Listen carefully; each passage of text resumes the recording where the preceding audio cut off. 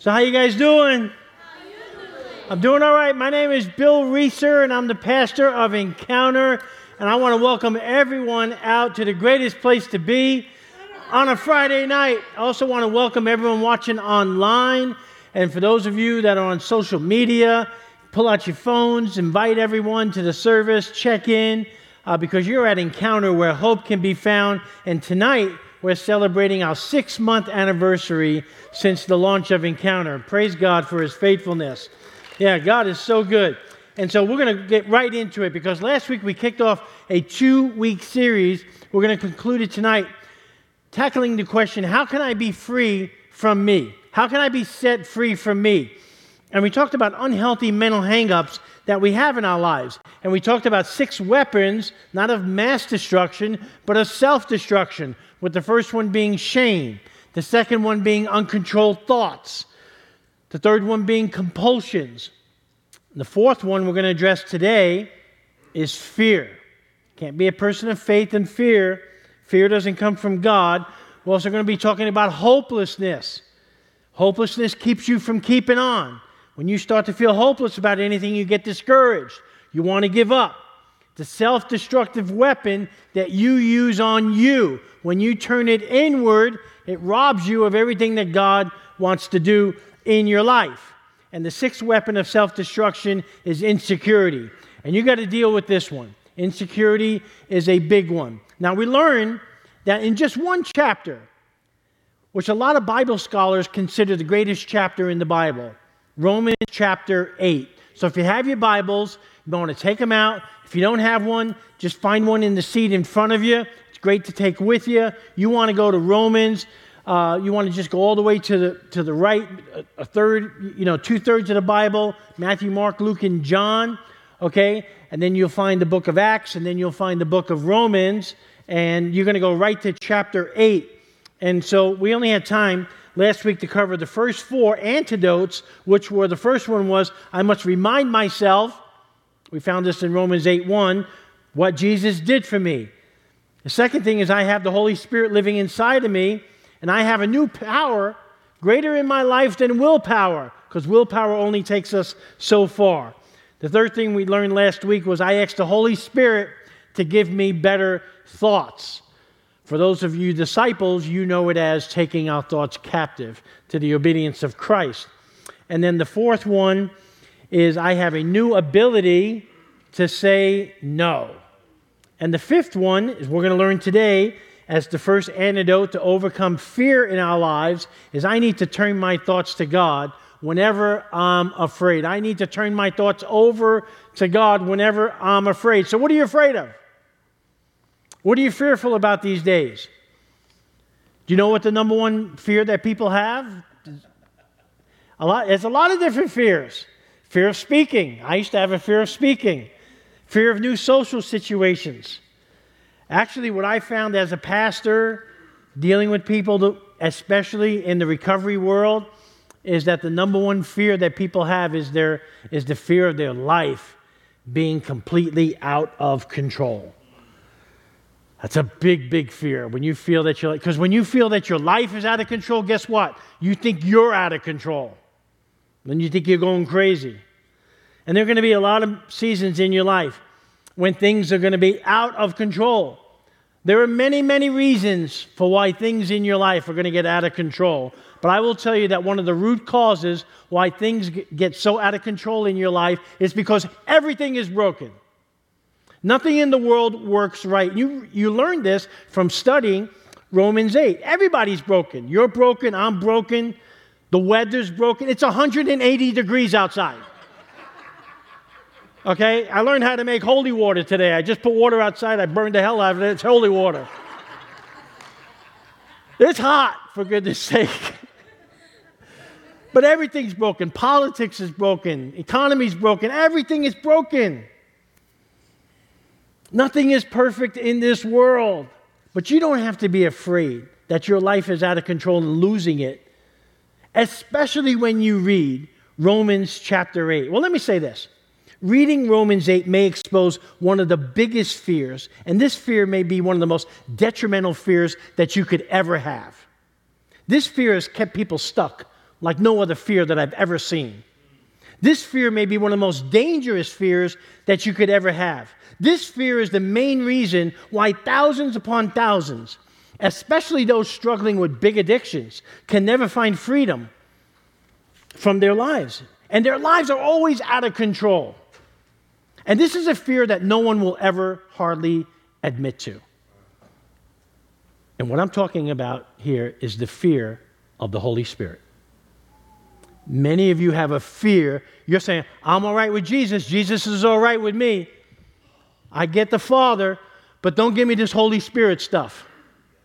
Don't give me all of the Holy Spirit, because if I give in to the Holy Spirit, that means I'm really giving up control. See, a lot of people are afraid of the Holy Spirit. I don't want to be filled with the Spirit. I don't want to turn into some religious nut.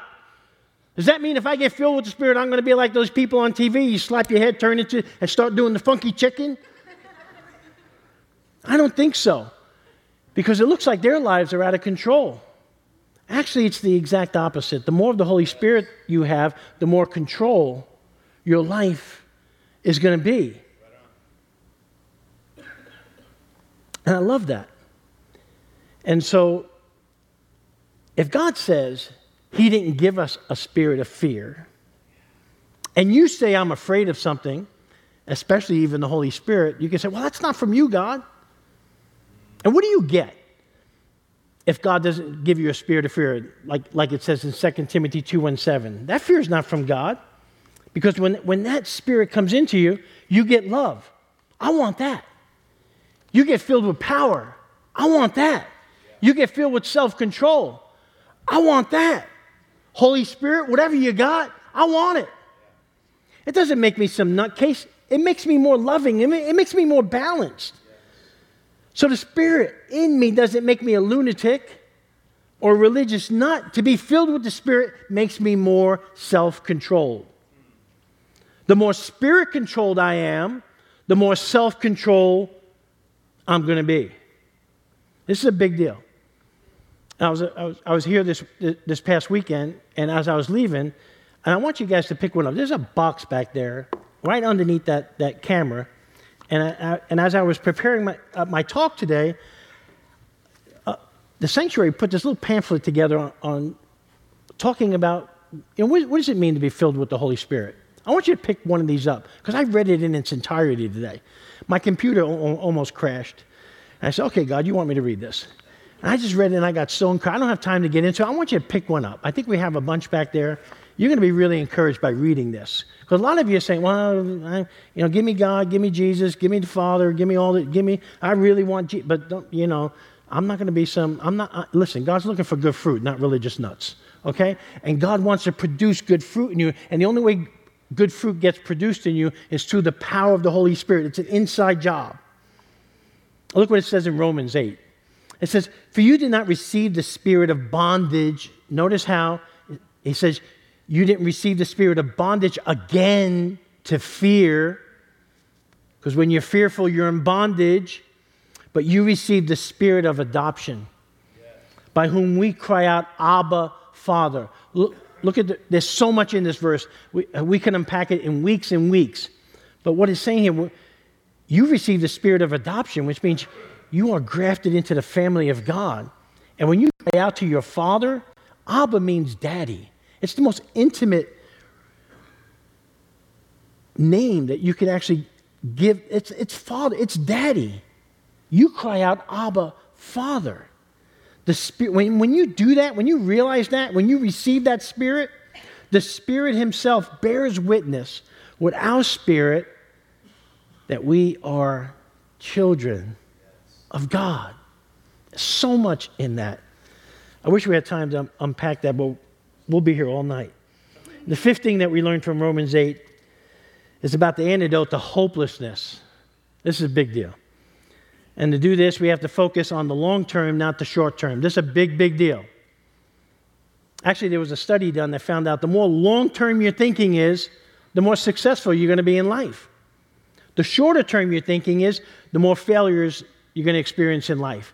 People who fail a lot in life have short-term thinking because they're only thinking about today. They're only thinking about the here and now.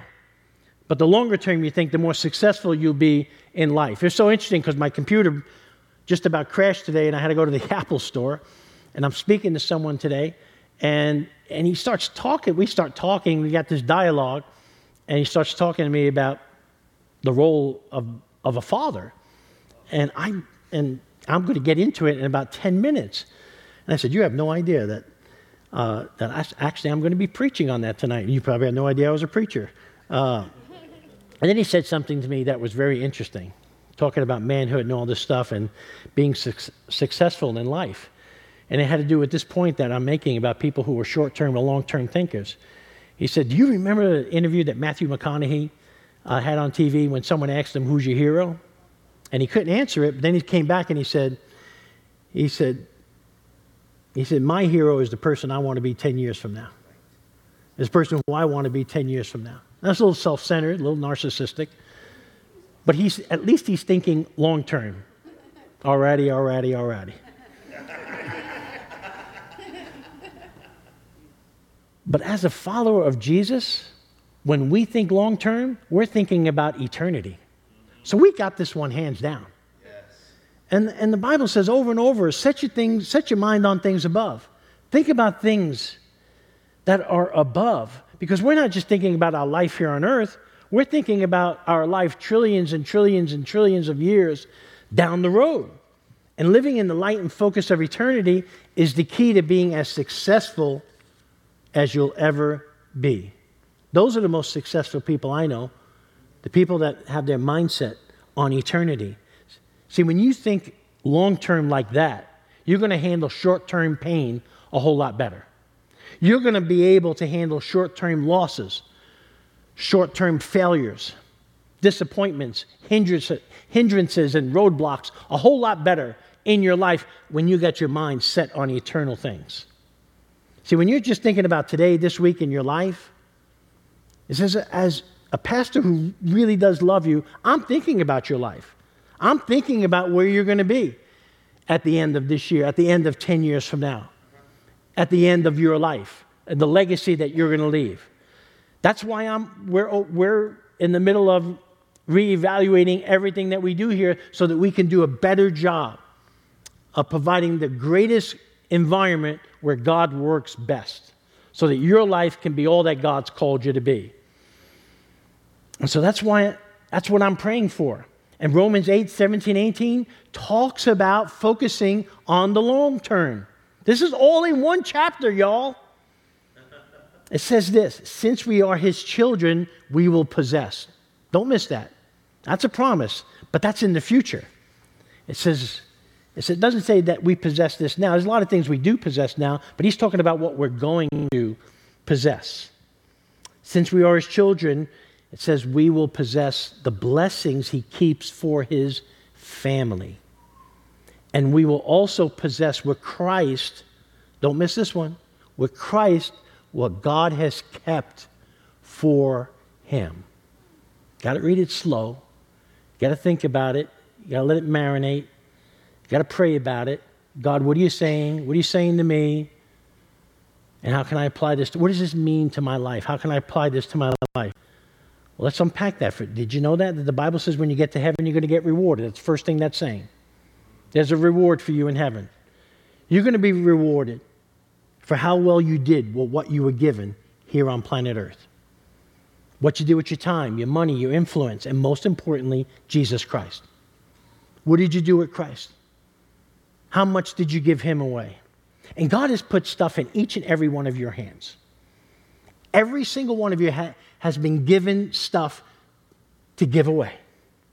And you're going to be evaluated on heaven, and your rewards are going to be based on what's been given to you.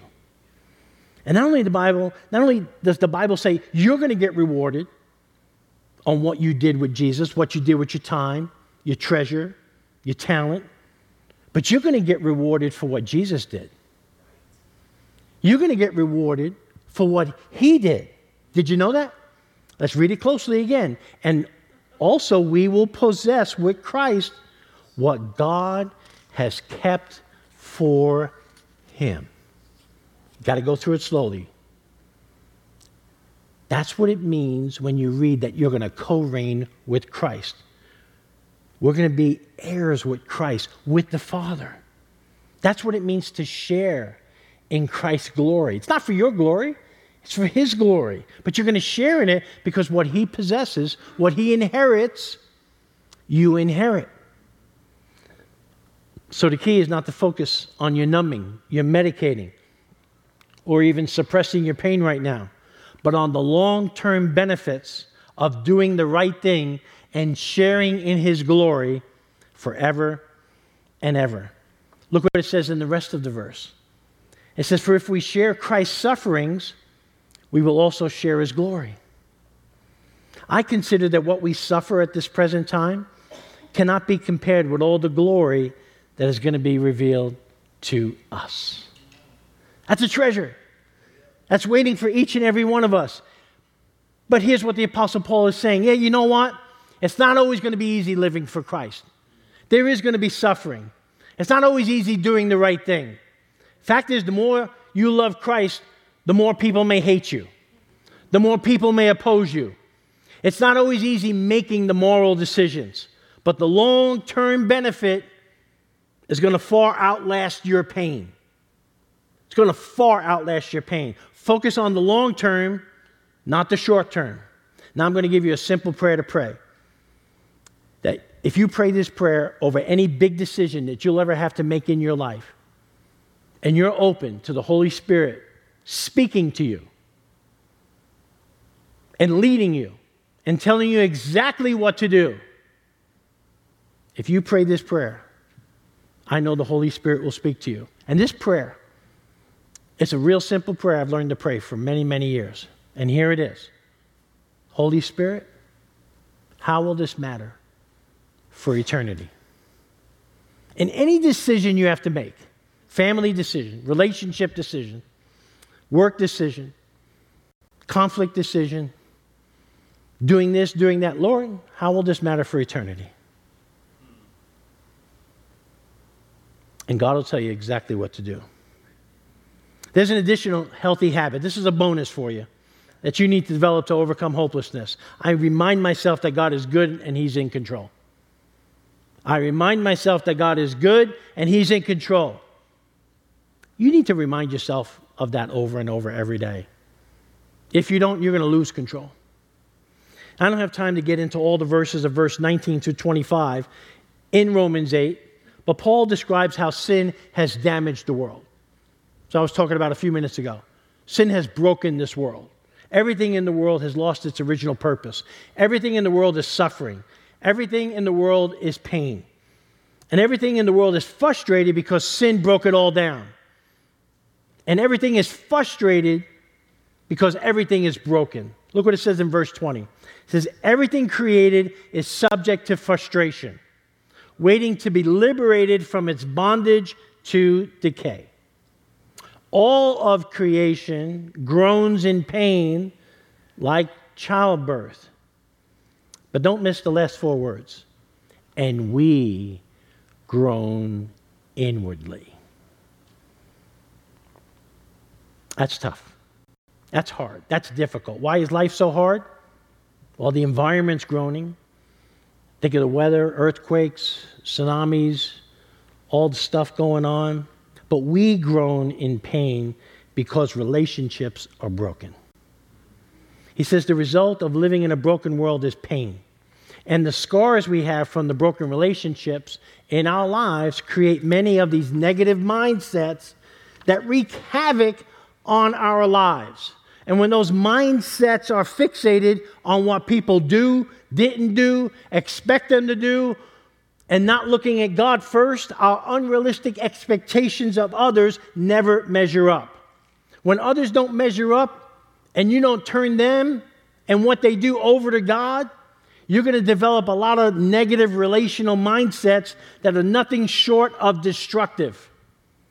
You'll become judgmental, envious, bitter, resentful, skeptical, just to name a few of many, many negative mindsets. You won't take risks. You'll stop trusting people. You'll think the worst of people. You'll bring out the worst of people. Because of your broken relationships, this is a big one, you'll tend to see God through the lens of all the bad things that people have done to you.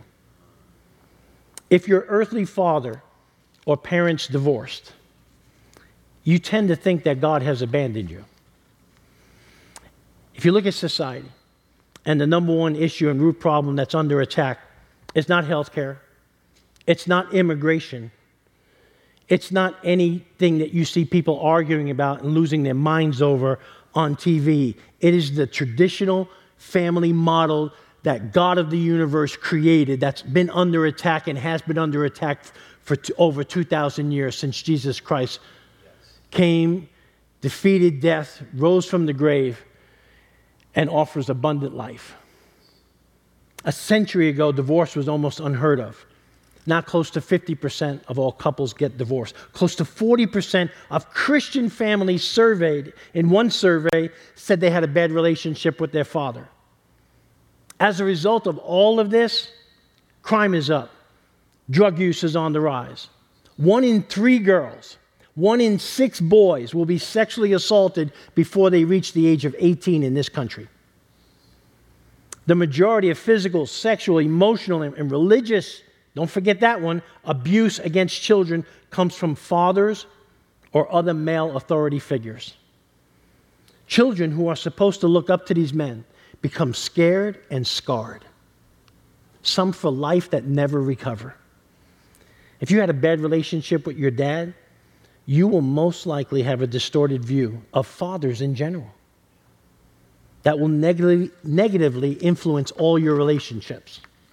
A poor relationship with your father will distort everything that you view in your life. It will affect the way you look at authority figures, the way you view all men. It will affect your marriage and all your relationships.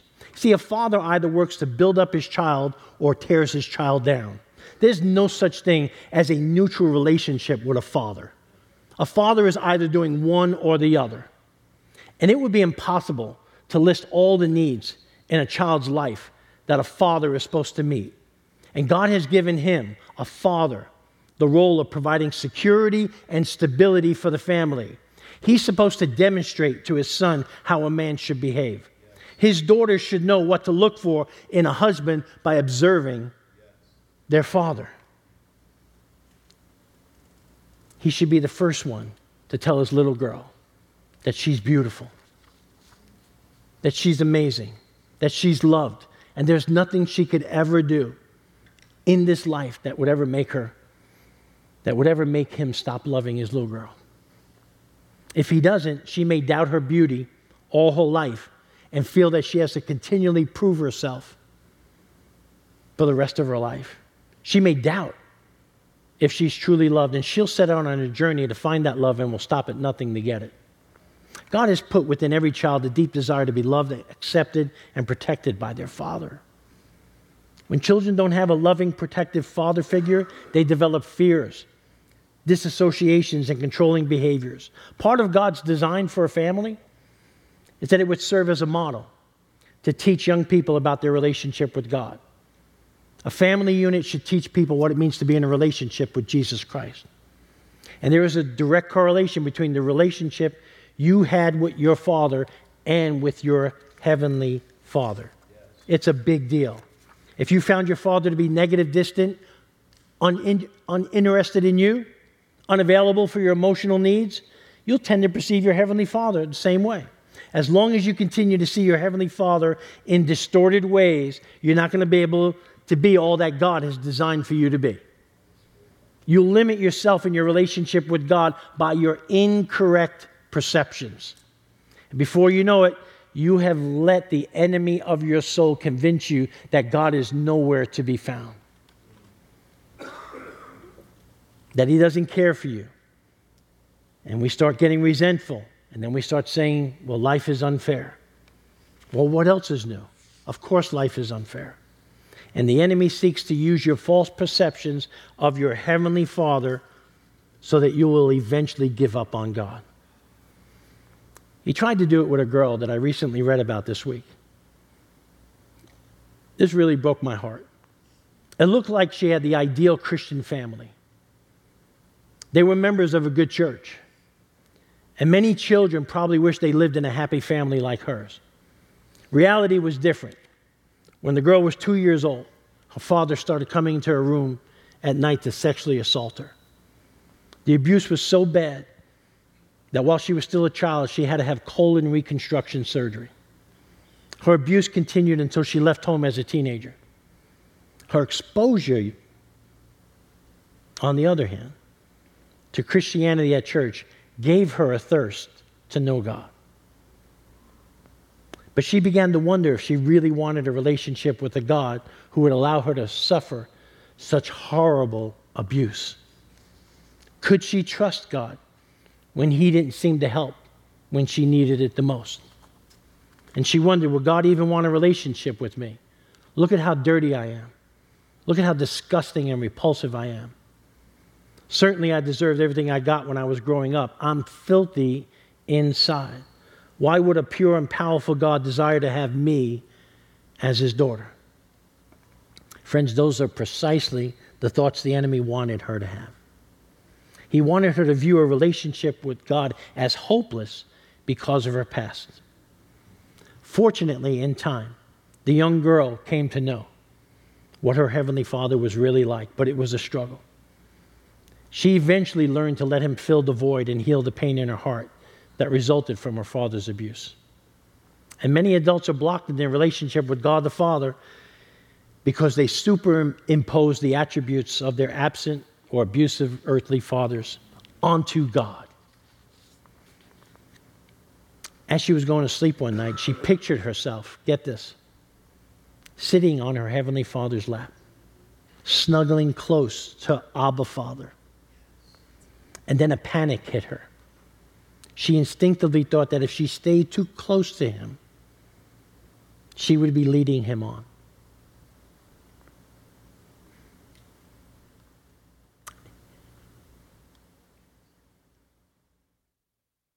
And that would cause him to abuse her like her earthly father did. And then her panic turned to horror when she realized that she had assumed that because God was a man, Jesus came in the form of a man, He would abuse her. And this led her to evaluate the way that she perceived God. And even though it seemed foolish, she reached a point in her prayers one night where she asked God, can I really trust You? And somehow, no pastor could do this, no program could do this, but the Holy Spirit did this. The Holy Spirit ministered to her. And the Holy Spirit assured her in her spirit that God her Father truly loved her with a pure love, and that He would never hurt her the way her earthly father hurt her. That He would be the Father that she always dreamed of, and that she could trust Him. And that girl is healed in Jesus' name today. It's not an easy task to correct your view of your Heavenly Father. It requires that you face the pain of your past, allow God to heal it, and allow the Holy Spirit to take full control of your life and reveal to you the wonder and truth of your Heavenly Father's love for you. It's an everlasting love. You've got to learn how to deal with that weapon of self-destruction. And the way you do it is remind yourself that God is good and He's in control. And you let the Holy Spirit remind you of that each and every day. Friends, pain in your life is not optional. Misery is. You're going to have pain in your life. You know what it's called? Life. Suffering in your life is not optional. You're going to have suffering. Misery, moaning is optional. Bitterness is optional. On top of that, when you look at the following verses in Romans what? 8. It'll do something to your bruised heart if you let it. In verse 26 and 27, it says this, the Holy Spirit is praying for you. You might want to write that one down. The Holy Spirit's praying for you. That helps me because no matter what I'm going through, I know that God's on my side. I've got Jesus who sits at the right-hand Father, who lives to make intercession for us, and I got the Holy Spirit praying for me, a perfect prayer that I don't even know how to pray, that he's going to pray for me if I let him fill me with the Holy Spirit. It says here, the Spirit helps us in our weakness. We don't know how to pray as we should, but the Spirit himself speaks to God for us. Wow. He's praying for you. Did you know that? The Holy Spirit is calling up your Father on your behalf and praying for you. It says the Spirit of God prays for us, even begs God for us with deep feelings that words cannot explain. God sees what's in our heart, and the Spirit speaks to God for his people in the way that God wants. So no matter what you're going through, here's 4 additional tips from Uncle Bill, straight out of Romans 8. Say Uncle Paul, out of Romans 8. 1A, the Holy Spirit's praying for me. Write that one down. Next thing to remember is God is using everything in my life for good. It's not all good. What that girl went through, not good. But God is using it for good. The next verse says, and we know that in all things God works for the good. Well, if there was ever a misquoted scripture, that would be it. God works for the good of those who love him and who have been called according to his purpose. See, God's not going to find the good in a disaster unless you love him and called according to his purpose. Got to love him back. It's not all good, but God's using it for good. God is greater than my problems. He's greater than my enemies, greater than my critics. God will find the good, even in a disaster. See, God wants me to succeed. Did you know that? God's cheering you on. He's your best cheerleader. He's doing splits for you. He loves you. He wants you to succeed. He doesn't want you to fail in life. He's not against you. If you're a Christian, you're a believer, anybody, if you're living, God is for you. The Bible says this in verse 31. So what can we say about such wonderful things? If God is for us, who can be against us? If God is for us, who can be against us? Remember, I'm in the family. Don't mess with the family.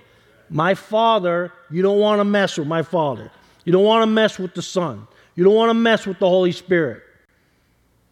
They protect me. My Father is God, and God wants me to succeed. D, God will give me what I need. When I'm feeling blue, when I'm feeling bitter, I need to remind myself that God is good. He's in control. The Holy Spirit's praying for me. He's going to use everything for good. And he wants me to succeed. He wants me to succeed, but he is going to give me what I need. Look at verse 32. Since God did not spare his own Son, but gave him up for us all, won't God who gave us Christ give us everything else? God will give you everything that you need. God's got it covered. There's nothing in your life that God doesn't care about. He knows every hair on your head, even if it's gone. You know how much you used to have. And if God didn't spare his Son to solve my biggest problem, if he didn't spare his Son to solve my biggest problem, everything else is a piece of New York cheesecake. The last healthy habit destroys one of the most devastating mental hang-ups, and that's insecurity. Nothing fuels insecurity like being rejected. And here's one thing I can tell you. And that's a big fear, being rejected. That's why a lot of you run out of here when the service is done and you don't go to groups.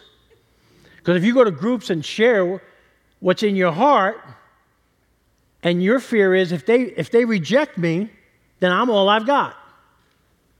And you can't handle another rejection. But what's going to happen is they're going to love and accept you more.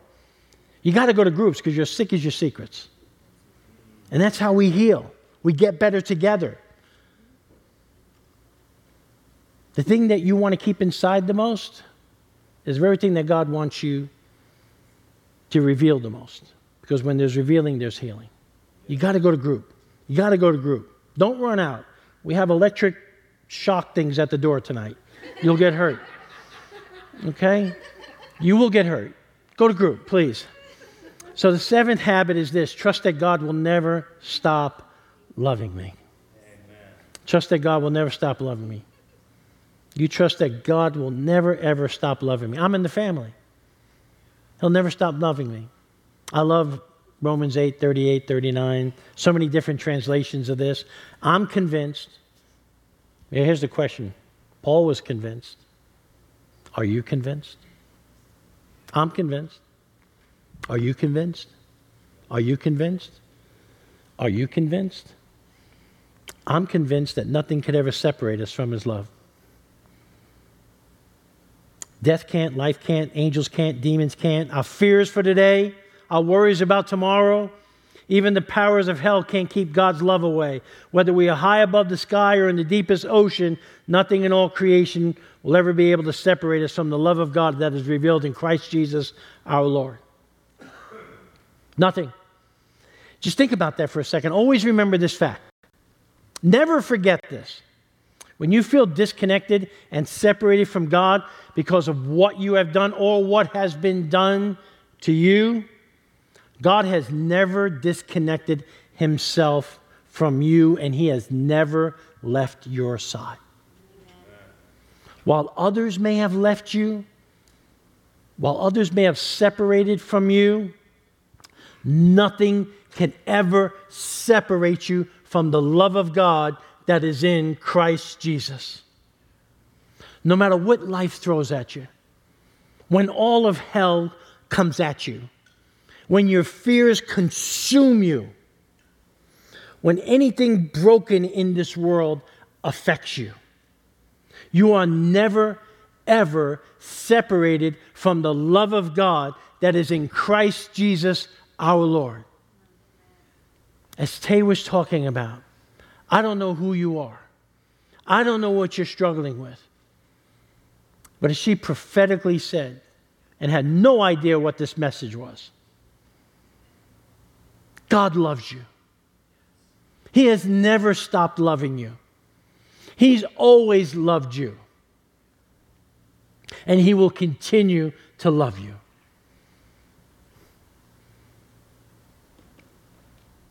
Obviously, this is a message for both guys and girls. But I love what it says in Zephaniah 3:17. And I do think of the women in here for this scripture. For the Lord your God is living among you. He is a mighty Savior.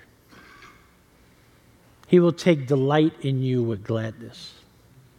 With His love, He will calm all your fears.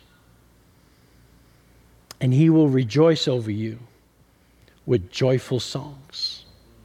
He will rejoice over you with joyful songs. That's how much God loves you. Rejoice over you literally means, when you look up the original language, it says to dance, skip, to leap, to spin around in joy. And God dances with shouts of joy over us. God dances with shouts of joy over us. It's one thing to know that God delights over you with singing and dancing. It really is. And God loves you so much. And God will never, ever stop loving you. And God is dancing over you tonight. He's spinning around, singing over you and dancing over you tonight because He loves you. And the question I have for you tonight is, are you dancing with God? Let's worship.